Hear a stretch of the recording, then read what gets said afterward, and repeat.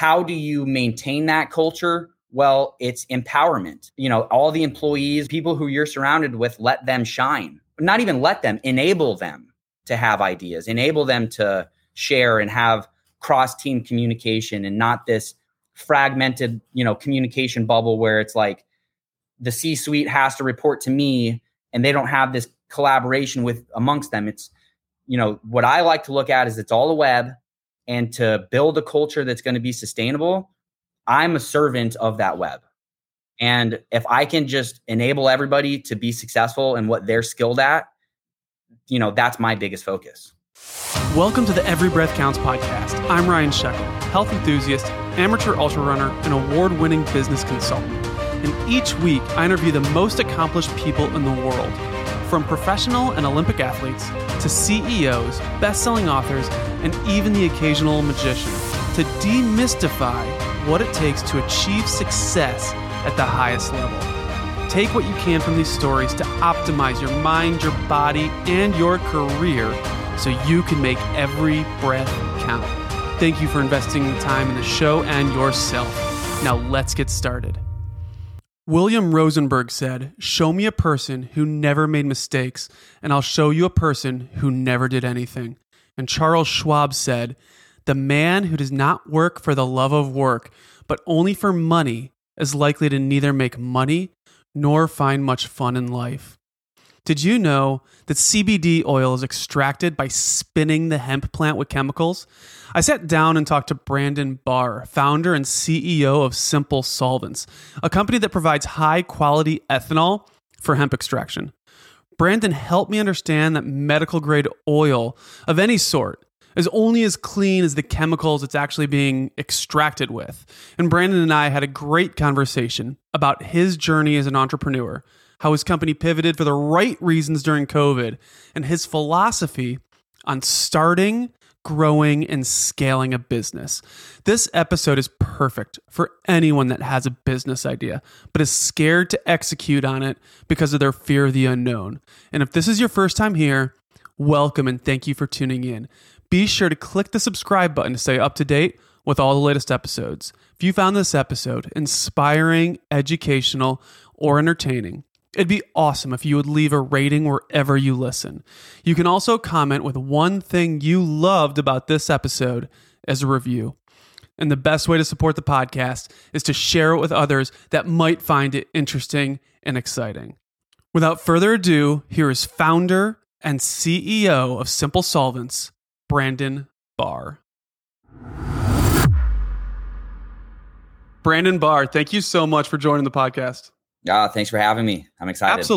Absolutely. So you are the co-founder, you are the CEO of Simple Solvents, and you started this company that provides ethanol and other solvents for hemp to extract all the good stuff from the hemp as a business model. And you started it a couple years ago, kind of amidst the COVID pandemic. So share with me the story about how you guys got started and where you really found like a need in the market for solvents. Yeah, absolutely. So my story in the hemp world started in between 2015, 2016. And my focus was actually as a digital marketer launching a direct to consumer brand. And our focus was to make an impact on mental health awareness by creating products that provide, stress relief and other things that would aid, in mental health, and just starting a conversation around that.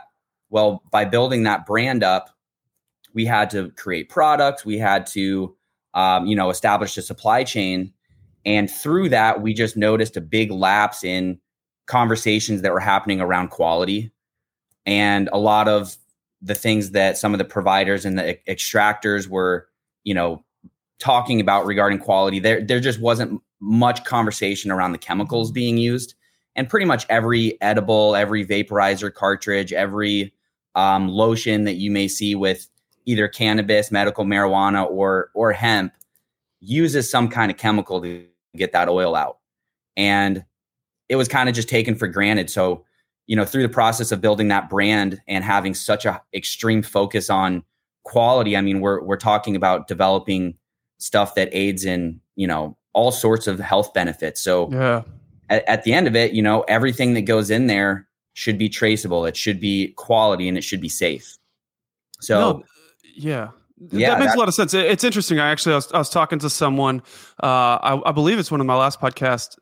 His name is Chris Mandarino, and he started a supplement company, a plant-based supplement company. And what he talked about with his supplements was, it was really important to understand what is in the supplements, but it was also really important to understand like where it's coming from. And it sounds like that's what you're saying with your simple solvents is, if you're extracting, if you're using chemicals in a way to extract something that's supposed to be healthy, it's supposed to be medicine grade, Yep.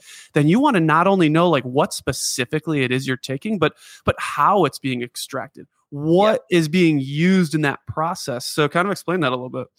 Yeah, absolutely. So there are a handful of different extraction methods, and they all lead to a different outcome depending on what kind of product you want to end up with, right? So there are some cool innovations coming out where people can use water, they can use just simply pressure and heat, but unfortunately they're not scalable.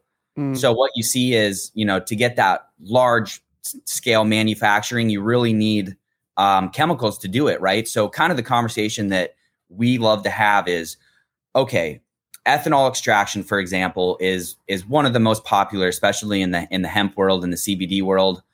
And the question that not only consumers should be asking, but also an extractor who's out in the world looking to procure this ethanol and other chemicals used in that process. Well, what grade is it? It's very standard for somebody to look for a lab test on the finished oil and the finished product, the finished CBD product and the finished, cannabis product. But why are we not looking at the lab test of the ethanol that's being used? And what we see is, unfortunately, there's no standard. There's no there's no agency that said, okay, these are the qualities that you need to hit in your solvents when you're using it to extract for cannabis or hemp. And so what we look at is, okay, what is the highest quality, and how can we develop that standard so we can ensure that people are consuming safe products? And it's really exciting for me because you look at the direct-to-consumer model where I originally started in the hemp space, and I can make a great impact on mental health and creating, safe products that way. But when you look back at something that can impact the entire industry, well, everybody's using chemicals. And if we can be that steady rock that says, hey, this is the quality you should be using. This is the education that goes hand in hand with that. So not only are you buying a safe and high purity extraction solvent, but you also know how to use it. You also know how to dispose of it. You know how to store it.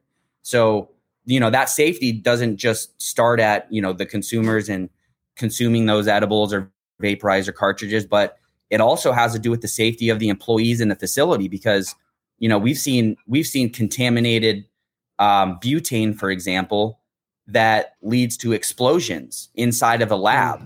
So, there's a handful of things that can go wrong. And that's not just talking about the finished outcome of the product. It's the safety of your staff. It's the safety of, even your neighbors, the people who are next door to you when you're extracting with some of these really volatile chemicals. But really the big thing is, again, this is supposed to be a healthy product. And if we don't know what solvents are being used to get to that end product, there's a level of education that we're missing there. And go ahead. This is really interesting to me because in a way it's kind of similar to like plants or vegetables, right? Because, and I know that hemp obviously is a plant and is a vegetable in a lot of ways, but like I go back to thinking about maybe the responsibility of farmers and the responsibility of organic, like that organic label on vegetables, right? It's not necessarily just that it's the vegetable itself. Like, yes, everybody knows that lettuce is healthy for you, right? But what are you doing to the environment? What are you doing to the end product? What are you doing? How are you affecting the health when you are spraying pesticides on chemicals like lettuce, right?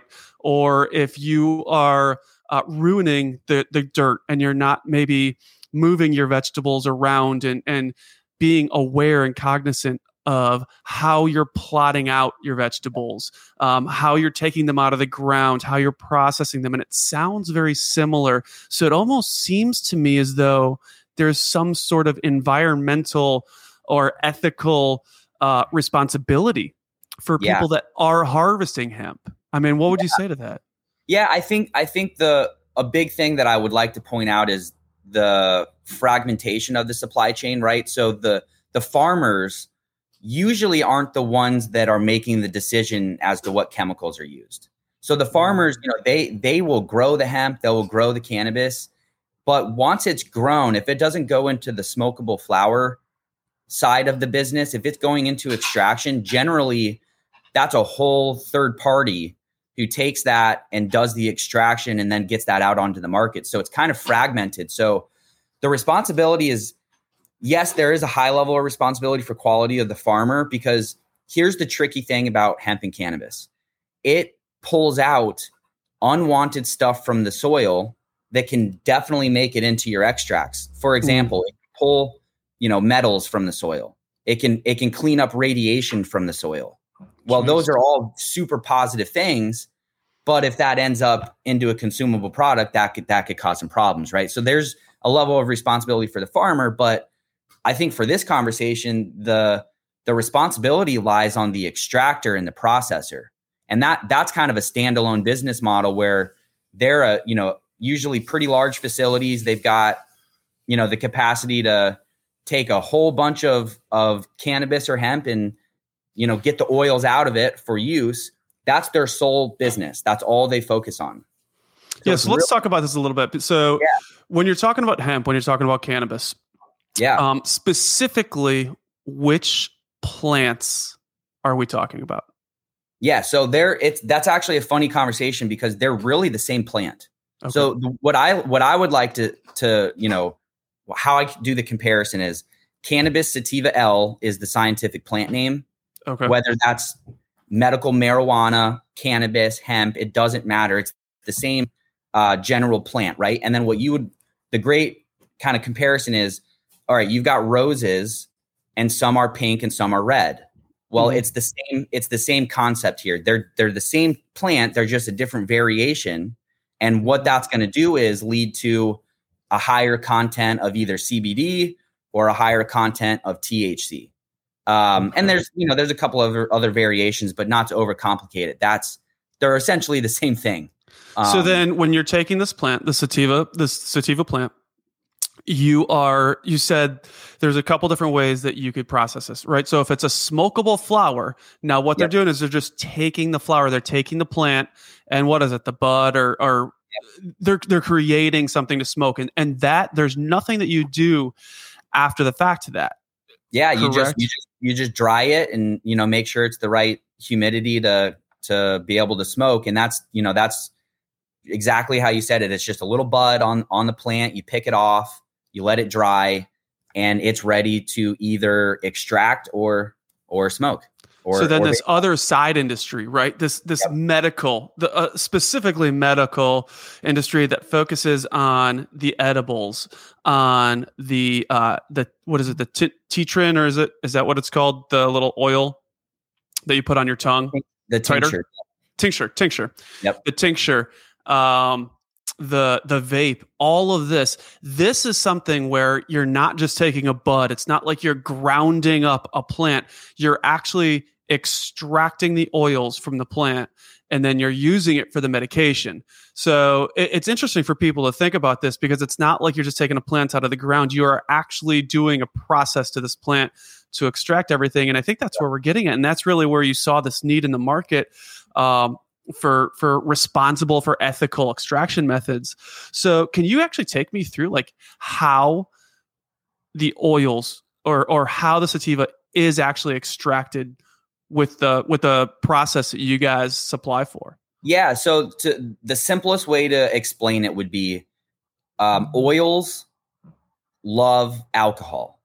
That's kind of the simplest way to look at it, especially for the ethanol side, right? So you can essentially get the flower of the plant, you can, grind it up so it's fine.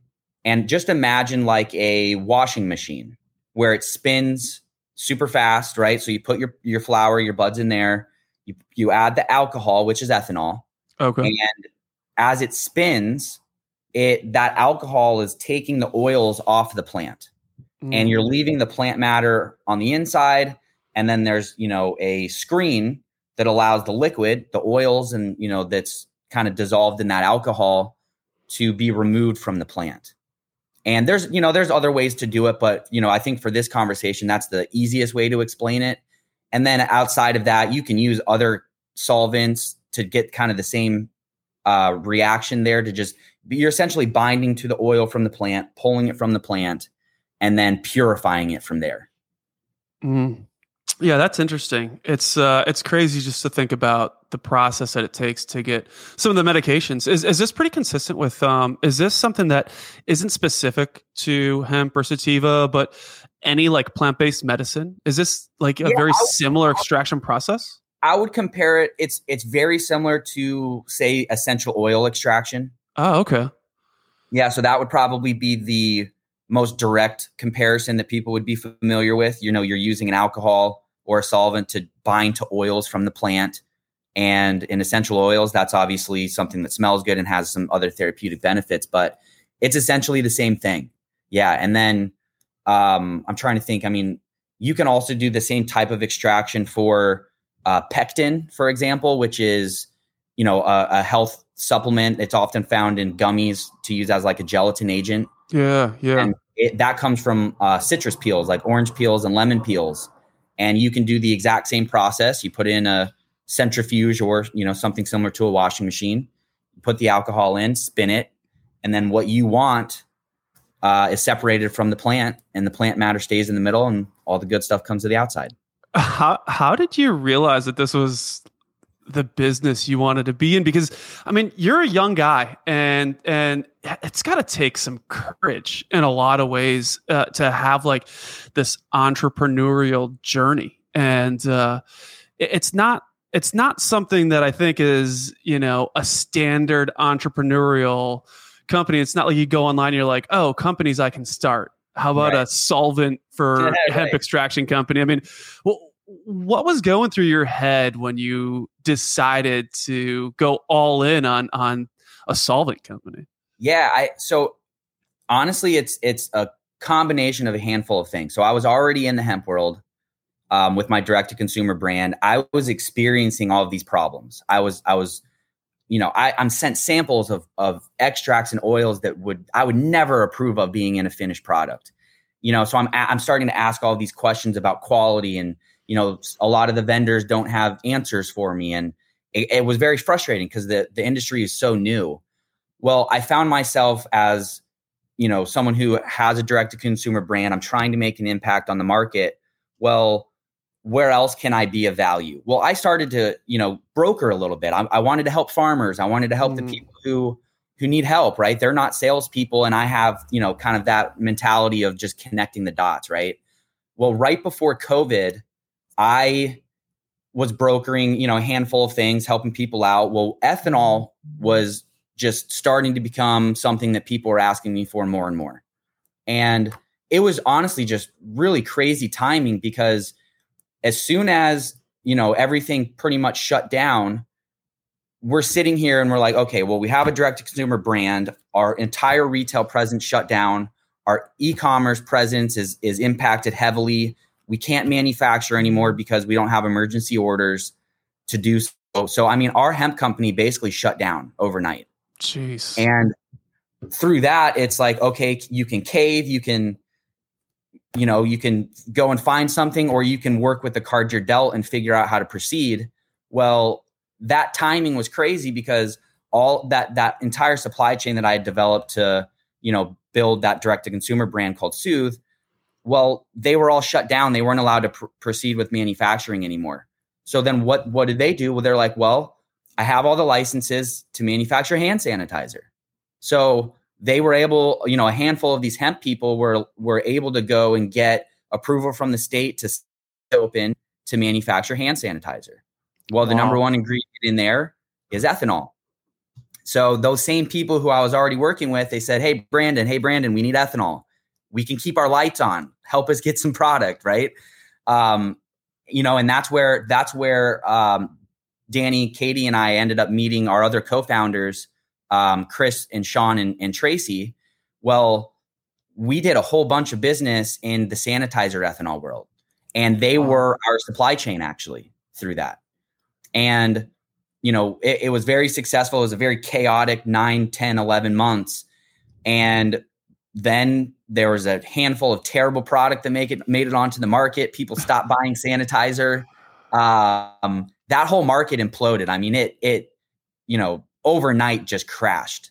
So yeah, what happened with that? Because you're right about that. Everything I saw from as soon as the pandemic started was like, it was like distilleries. I know distilleries in my city were shutting down making whiskey, which is a much more necessary product in a pandemic than hand sanitizer. But I mean, they were shutting down their whiskey production to make hand sanitizer, and all of a sudden you didn't hear anything about it. The shelves at first were empty. You couldn't find it. Then they were stocked, and now there's just a surplus everywhere of hand sanitizer. What was going on there? Well, what was going on was greed, to be honest. You have a handful of very large scale manufacturers who have a lot of money. They have large credit lines, and then they go out and they've got contracts with someone like a Home Depot or whoever, a large scale distributor who turns around and they say, hey, I need 2 million units of sanitizer. Well, then they turn around and they go and make 10 million units thinking that they're going to get all these reorders. Well, guess what? The ethanol that they bought smells like eggs. And now you've got 10 million units of sanitizer sitting there that nobody wants to open or use. So you have this crazy surplus of terrible quality product. And then the solid providers that everybody knew, like Purell, I mean, they were sold out for like 2 years. Yeah. So it was just a handful of, some people really were trying to help. But the surplus, I think it really just led to greed and overproduction, and then blindly buying poor quality ethanol. And then it made it into the product and it smelled, and all the consumers had a terrible experience with it. And then everybody was like, you know what? I don't think I need sanitizer anymore. Yeah.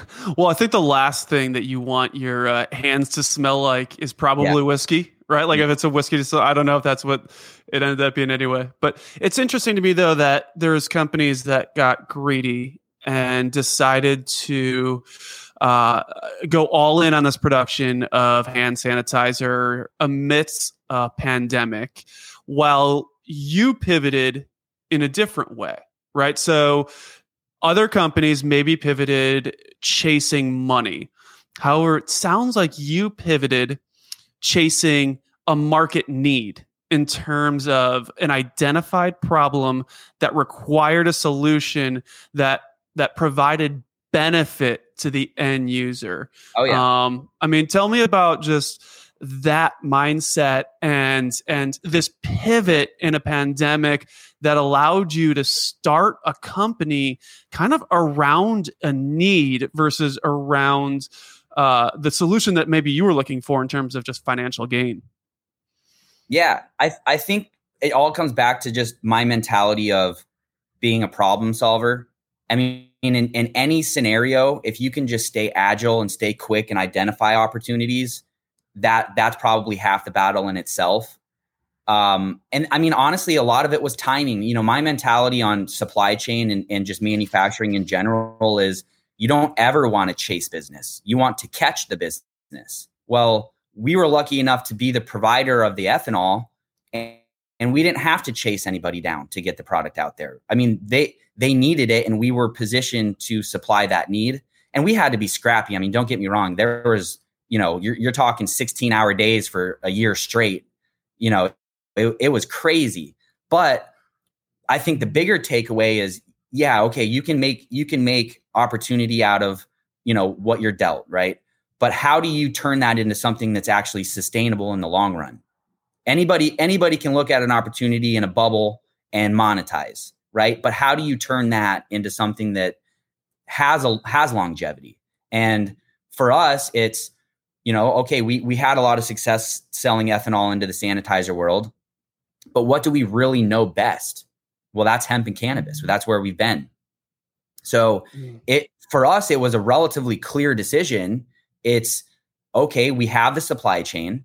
We're moving volume of these chemicals, and let's go back to what we know. We've got the network, we've got the trust.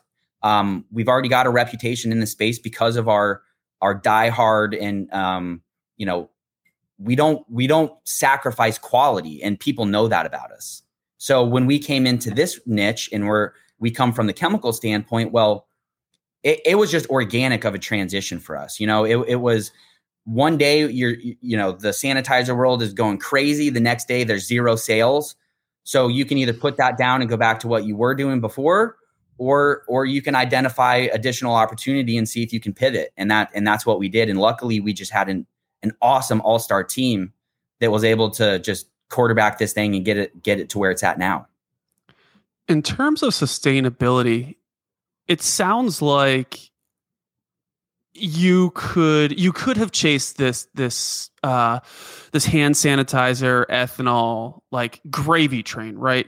Because there was a lot of money in it, because there was a lot of production with it, but you made the pivot back to cannabis, to hemp, because of what you knew. I would imagine a lot of these extractors could use like really cheap ethanol, and it sounds like that's not what you're providing. Am I right about that? Yeah, we're not. I mean, the ethanol that we provide is amongst the cleanest purity you can find on the market. It's USP grade, which is US Pharmacopoeia. So we adhere by their standards for purity. So we're often asked to provide lower quality solvents, and we just won't do it. That's not what we believe in. Yeah, and I think that's kind of where I was getting to with this question, was just, you have options to do lower high quality, middle quality solvents. What makes you believe that a more expensive, higher quality products, and I'm not even going to say solvent, right? Because you're a CEO of a company. So I'm just curious, macro picture, why use the high quality, high cost solvent versus maybe a more affordable and even more profitable option? Yeah. I think for me, I go back to my digital marketing roots, and I'm looking at these KPIs that are extremely valuable. So the number one thing is, what is the cost to retain a customer? And if you keep that cost low, you're going to have a great success, because the cost to attain a customer should be cheaper than the cost to acquire a new customer. How do you keep it low? By providing the highest quality service and the highest quality product, and being over communicative on everything. We don't say an issue pops up, say a delivery is going to be a day late getting on the road. Well, we will tell that client, hey, your order is going to be a day late. We don't let them find out and chase us and ask us for answers. So it's the whole mentality from the top down. You have to have a quality product, you have to have quality service, and you have to educate and hold hands along the way, because this isn't easy stuff. People can get hurt with these products, So it's not just being there to say, hey, I'm going to sell you chemicals. It's, hey, I'm not only going to sell you chemicals, it's going to be the highest quality. I'll answer every time you call. And then on top of that, we'll teach you how to be safe with it. And we'll teach you how to store it properly. And we'll make sure that it gets to you safely. So it's just a handful of all of that. I love this, because I think this is universal throughout a lot of industries. I think that if someone is providing the cheapest product on the market, what they're providing, that it's really the only situation where quality is matters, in terms of, you understand when you're buying the cheapest, you're buying the lowest quality available. Now, what can you do to increase the cost of the good or service that you're selling? Well, you can increase the quality of the product, but the biggest increase that you could provide as a company, I feel like, is the education, is the communication, is the service, all of those, this big picture, this partnership. That's what that cost gets you. And it sounds like you have built your company around this, that you're like an all-in provider and not just a product when you're selling this to somebody. Yeah, absolutely. And We like to also think that our clients, they're not just a customer. We're selling with them, not to them. And that difference is key, because that means that everything that I can do to help them progress their business, we're willing to do. We're selling with them. The more successful they are, the more successful we are. If you have the mentality that you're just simply selling to customers, that repeat customer rate is going to be low, and your cost to acquire is going to be higher because you don't have the word of mouth. And I mean, it impacts everything. So it's just a full circle, quality, everything. We're not willing to make a sacrifice on any quality. Yeah. What would it take you with Simple Solvents to double your business this year? Like, if you could identify maybe, I don't even want to say like 1, 2, or 3 things, but what exactly could you do this year to double your business? Yeah, I think honestly, there's a handful of things, and the implications most likely will be more than double. But you also have to realize we're pretty new. So our acceleration right now is already through the roof.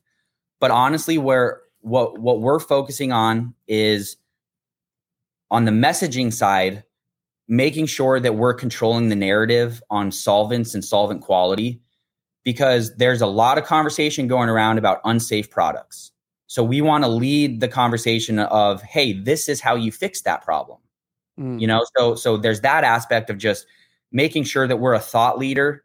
And we're doing that by podcast placements. We're doing that by, going into a handful of different expos. And we have an extensive expo schedule for the rest of this year. And every single one of them, we're speaking and we're providing this education. We're teaching people not only about the supply chain of chemicals, but also how do you use them? What are they used for? What are the costs associated with it? How do you maintain a safe work environment when you're using all of this stuff? So just leading with that education and that conversation is big.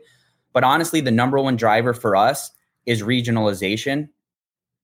All of the chemicals that are used in this space are located within a very specific area. Ethanol is manufactured where there's corn. Mm-hmm. So you're not going to have a handful of ethanol plants outside of the corn belt. So that requires a handful of transportation and moving that product to places like, let's say, Arizona, that they're not going to have corn and they're not going to have ethanol like right on site. You have to ship it there.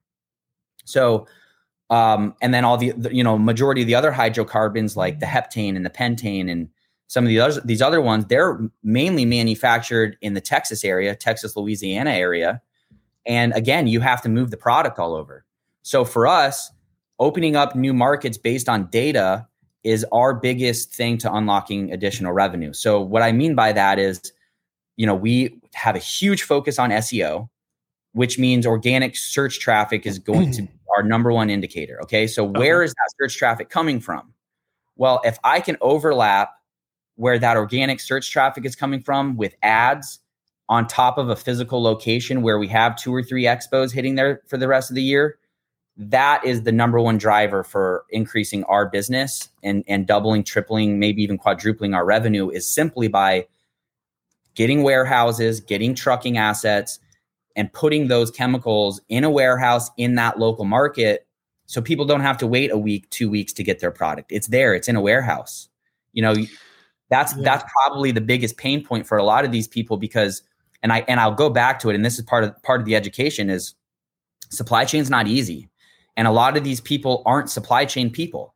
So what we find all the time is, hey, we get a call, hey, we're out of ethanol. Can you get us ethanol tomorrow? No, we can't, because the plant is in the middle of Nebraska and you're located, 2,000 miles away. So, we find that often of just, it's tough to manage a supply chain, right? So there's a lot of frantic orders. There's a lot of, not a whole lot of preparation on orders. So we try to help with that on our back end in our software. We have a little bit of predictability where it's like, hey, we kind of know how much you're using. We know your equipment. We know when you should be ordering. And we'll reach out before that to make sure that these guys are, thinking about that, right? So we just take it to the next level on all of that. But having a local warehouse is huge, because they can not only come and just pick it up if they have the ability to, or we can do a same day local delivery. So do you have local warehouses? You like, do you have physical warehouses that are housing ethanol ready to distribute? Yeah. So right now, a majority of our product is at the ethanol plant, which is in Sutherland, Nebraska. The plant is Midwest Renewable Energy, and they're a phenomenal partner. And the geography of the plant is also super huge for us because we're one of the furthest west ethanol plants that's manufacturing the USP grade product. So geographically, we're pretty well set for larger orders, right? So if you're taking a full truckload or a tanker that's 6,500 gallons or a rail car that goes on the rail, that's easy coming from the plant, and our geography is great. But a majority of our customers are much, much smaller volume. So those warehouses are absolutely crucial. And right now, we just are about to open our first one, and it's in Tulsa, Oklahoma, and we should be live. My guess is within the next 2 weeks. That's awesome. So are you doing that so that you have just faster accessibility to the West Coast then? Is most of the hemp being extracted on the West Coast, or where is it? Yeah, no. So most of the hemp is actually in, states like Oklahoma is a big one, but honestly, I mean, Montana is huge. Honestly, the best way to look at it is if it's a cannabis state with a recreational or medical program, generally their hemp program is a little bit weak. So, oh, really? Yeah. So usually the huge hemp states are the big agriculture states that don't necessarily have a cannabis program yet, but they're obviously getting there. So yeah. It's honestly, Michigan is big, North Carolina is big. Oklahoma, Denver, that whole Colorado region is big. They've been in the hemp world since before the Farm Bill passed, which is huge. But Cali has a pretty decent hemp scene, but their cannabis scene it trumps that, it's not even close.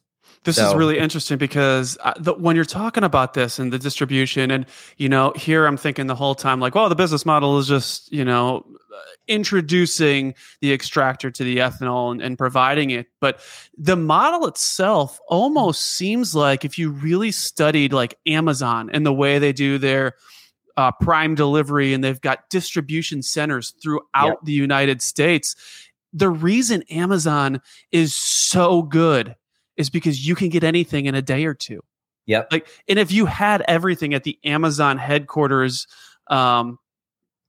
just HQ, it's not like you're going to be able to get batteries in a day, it's going to take a while to get it there. So I love this concept. It seems so big picture to think of the idea of just, if we put ethanol where it's going to be needed, then at least we're going to have this supply chain available. Maybe they run out with their other supplier. Maybe it's opportunity. So I'm curious to know, is this something that like you study like Bezos and Amazon and think about this as you're going into it?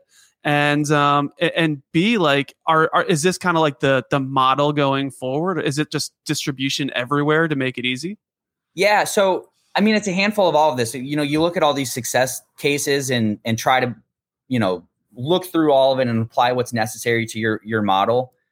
I think, one of the big things and one of the big decisions we had to make early on was, what model do we actually take as a company? Is it by going to third-party distributors, or is it by establishing distribution centers on our own?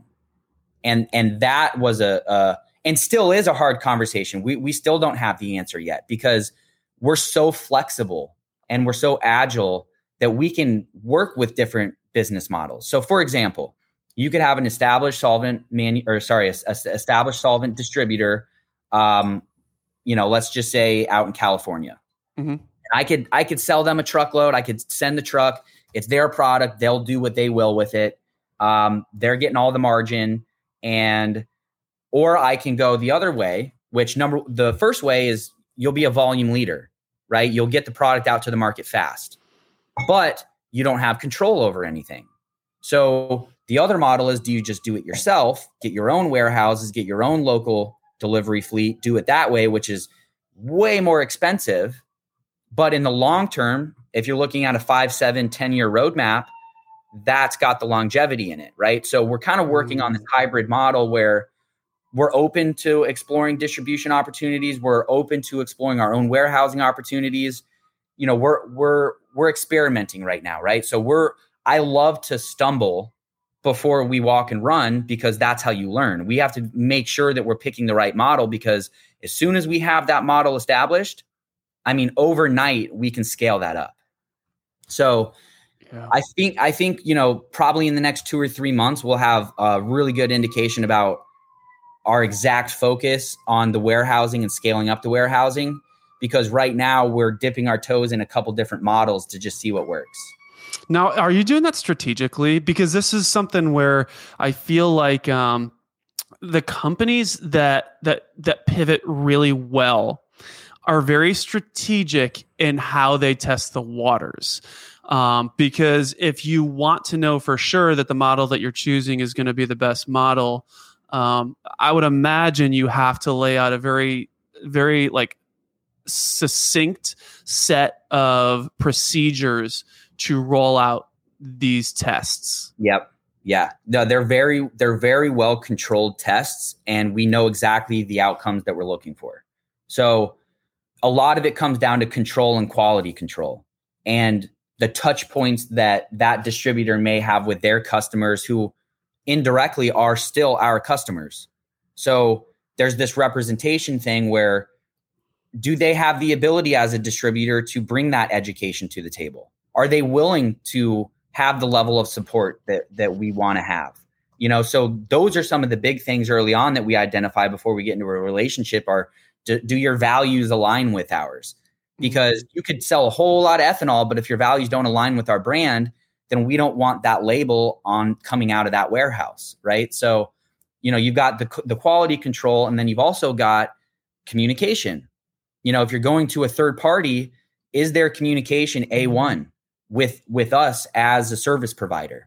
Well, if they're not extremely quick, that's something that could unravel, you know, very fast. And then that leads to opportunity loss. That leads to customers being upset. Our brand image is getting, you know, damaged. So we're testing these waters. And then at the same time, we're looking at the model of doing it all ourselves. And how do you look at the cost benefit analysis of that? Well, there's a handful of costs that go into doing it yourself. The longevity's there, the margin's there, the control's there, the brand messaging stays consistent, but the scale is much slower. And, you know, so we're figuring out where we want to go. But right now, honestly, all 3 models are something that we're working with just to see what we're comfortable with scaling up. Does it make sense for you? And this is kind of like one of those big picture CEO questions. Does it make sense to dabble in all 3, or does it make more sense to go all in on one? I think we're going to go all in on one, but we need to dabble first to figure out what model we want, because to dabble, it's pretty much risk-free. I mean, it's literally almost no risk for us to explore these different models outside of buying or leasing our own space. Like that has risk, because now you're talking about a long duration contract.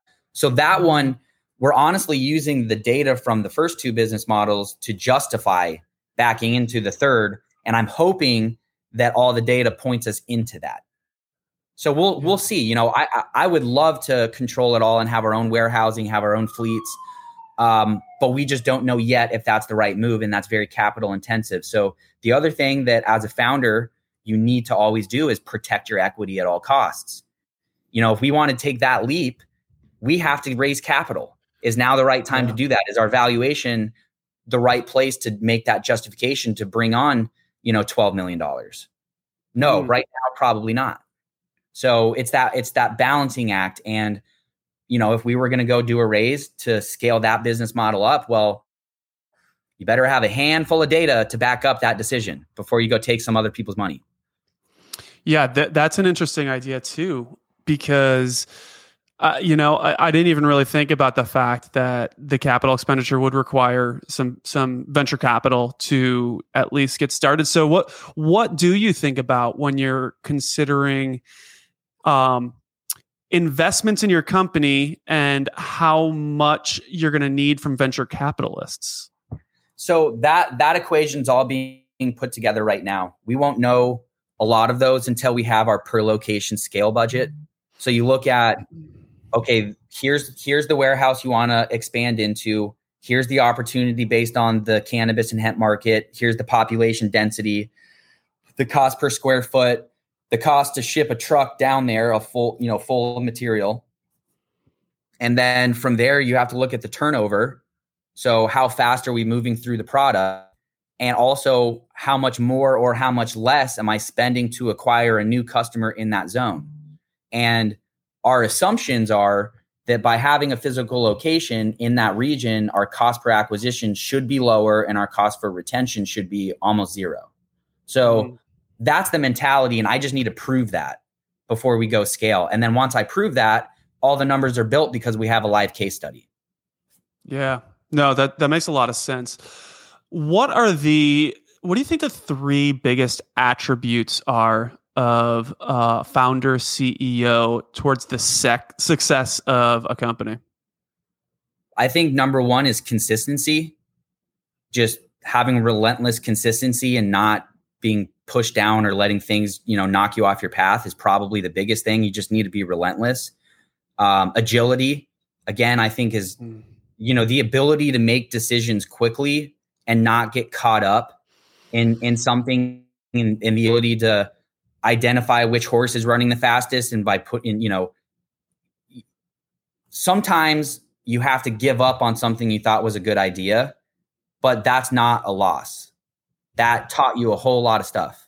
So just when that whole thing coming into agility, it's, you have to identify when to be able to cut the strings. You have to identify when you can pour gasoline on the fire, and you have to be able to keep your eyes open and not have blinders on.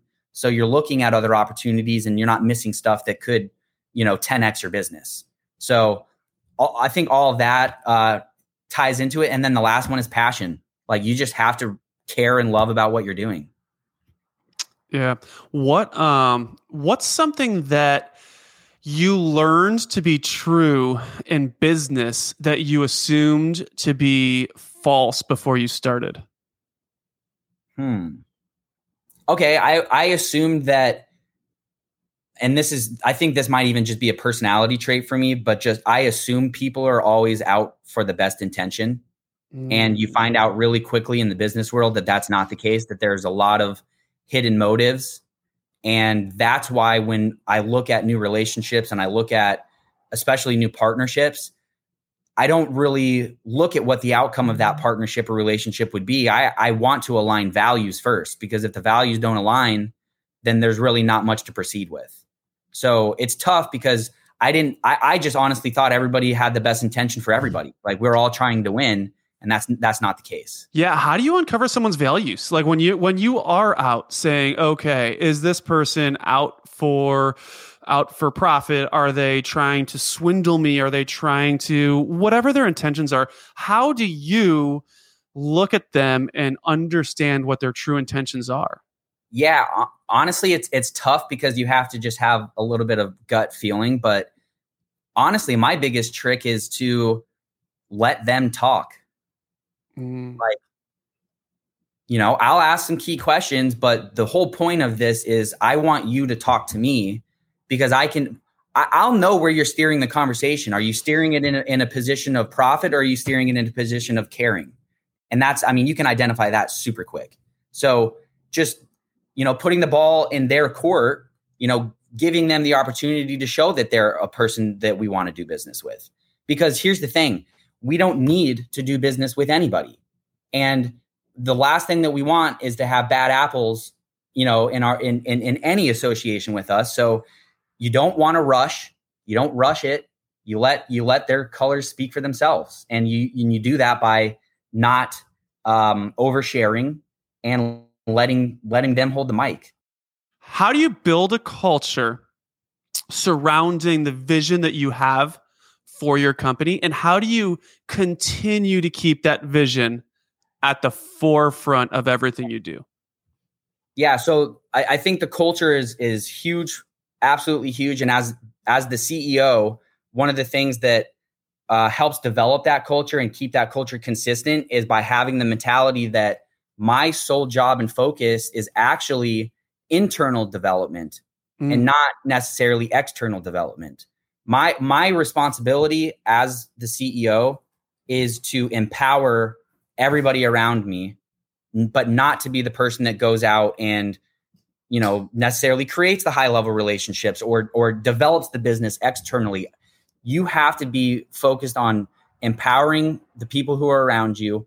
And by doing that, that is the culture in itself, because you're already in the team because you share value. You're already in the team because you have passion. But how do you maintain that culture? Well, it's empowerment. It's by letting them, all the employees or founders or co-founders, the people who you're surrounded with, let them shine. Let them come up with the ideas. Let them have, not even let them, enable them to have ideas, enable them to share and have cross-team communication, and not this fragmented, communication bubble where it's like the C-suite has to report to me and they don't have this collaboration with amongst them. It's, what I like to look at is it's all a web, and to build a culture that's going to be sustainable, I'm a servant of that web. And if I can just enable everybody to be successful in what they're skilled at, that's my biggest focus. Yeah, Brandon, how hard is this though? Because I know that when I started moving up as a sales director in a company that I worked for, one of the hardest things to do was to empower others because I felt not like I was empowering others. And this was something that I just maybe wasn't good at, or it was just a flaw in the way that I thought about it.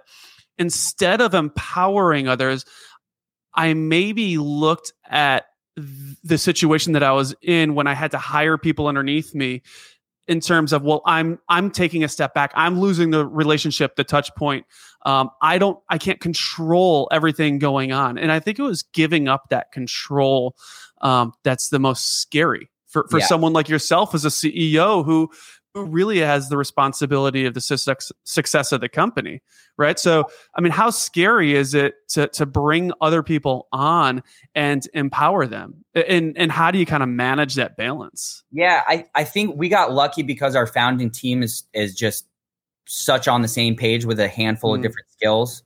So that allows me to have the focus that I want, right? So, when you're looking at bringing new people on, they're plugging into an ecosystem that's already built. So from there, is it a good culture fit? Is it a good value fit?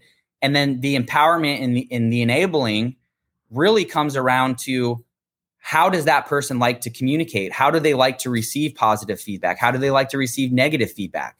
What small little things can you do to make them feel like they're part of the team? I mean, just even something as simple as having a $200 package that I send to a new employee that has, embroidered apparel and, a swag package, and just like, hey, here, you're part of the team, right?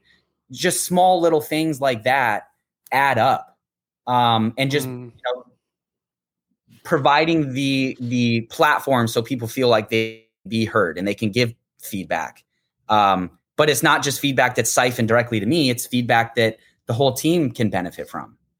So it's definitely challenging, but I was lucky to just have a very talented team. And honestly, we are just now bringing on our first people.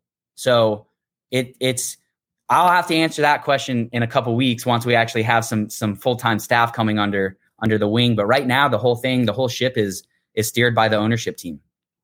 I love it. Brandon, you have an unbelievable sense of just the understanding of business, the ability to pivot.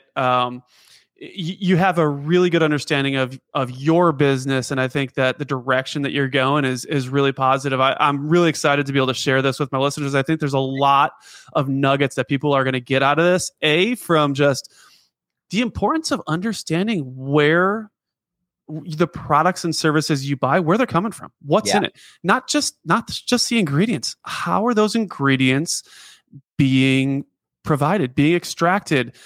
There's so much more than meets the eye when it comes to things that especially you consume. So but also I think what you've shared today just in your business sense and understanding how to pivot, leverage opportunity in a pandemic. I think it's really important for people who are entrepreneurial, who have that spirit, who are looking to start something. And I think that they'll really see a lot and share some of the similar situations that you went through. So I love it.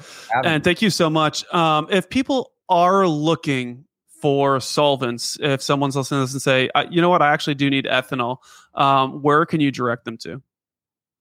Yeah, so you can find us at simplesolvents.com. We are on Instagram, Facebook, LinkedIn, at Simple Solvents. We're pretty easy to find. If you type us in on Google, you'll find us.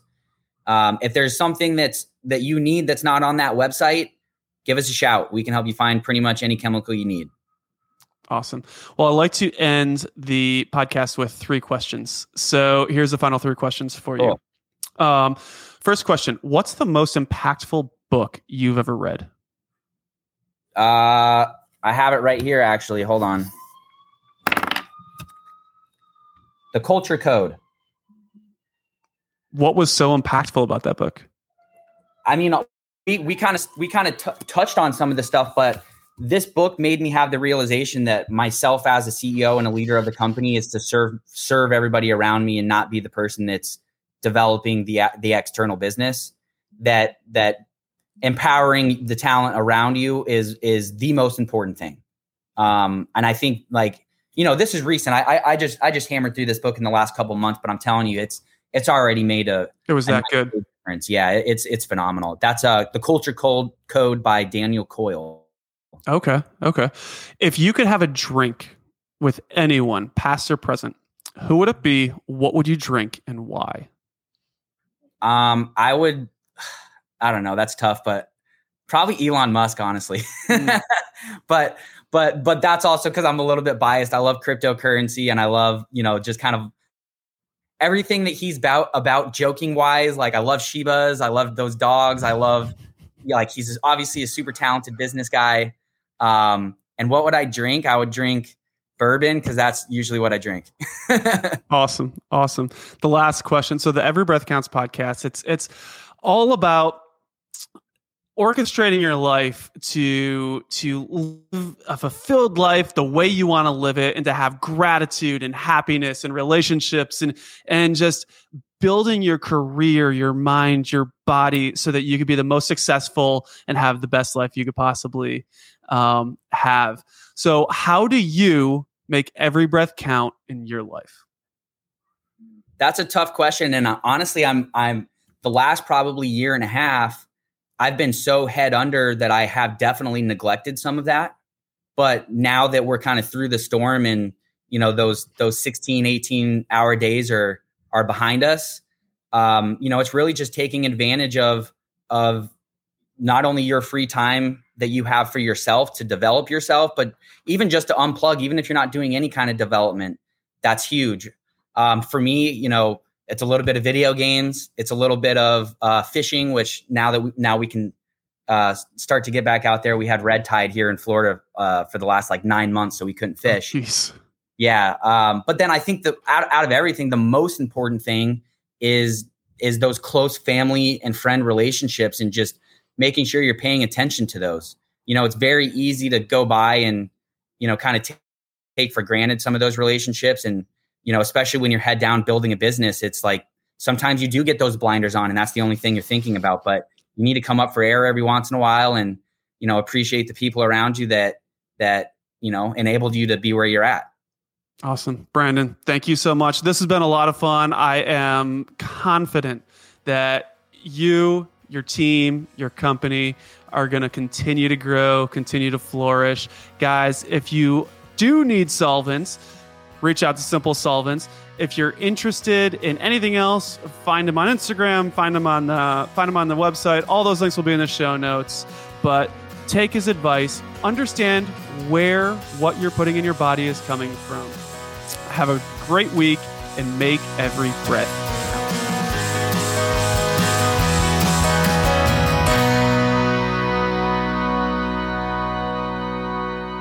Hey, y'all. Thank you so much for listening to the podcast. I can't articulate how grateful I am for you. If this episode was inspiring, motivating, or educational, it would mean the world to me if you hit the follow or subscribe button wherever you listen and left a positive 5-star review. And if you want to learn about new episodes as they come out, check out my Instagram at Every Breath Counts Podcast and sign up for my newsletter at everybreathcountspodcast.com. Have a great day and make every breath count.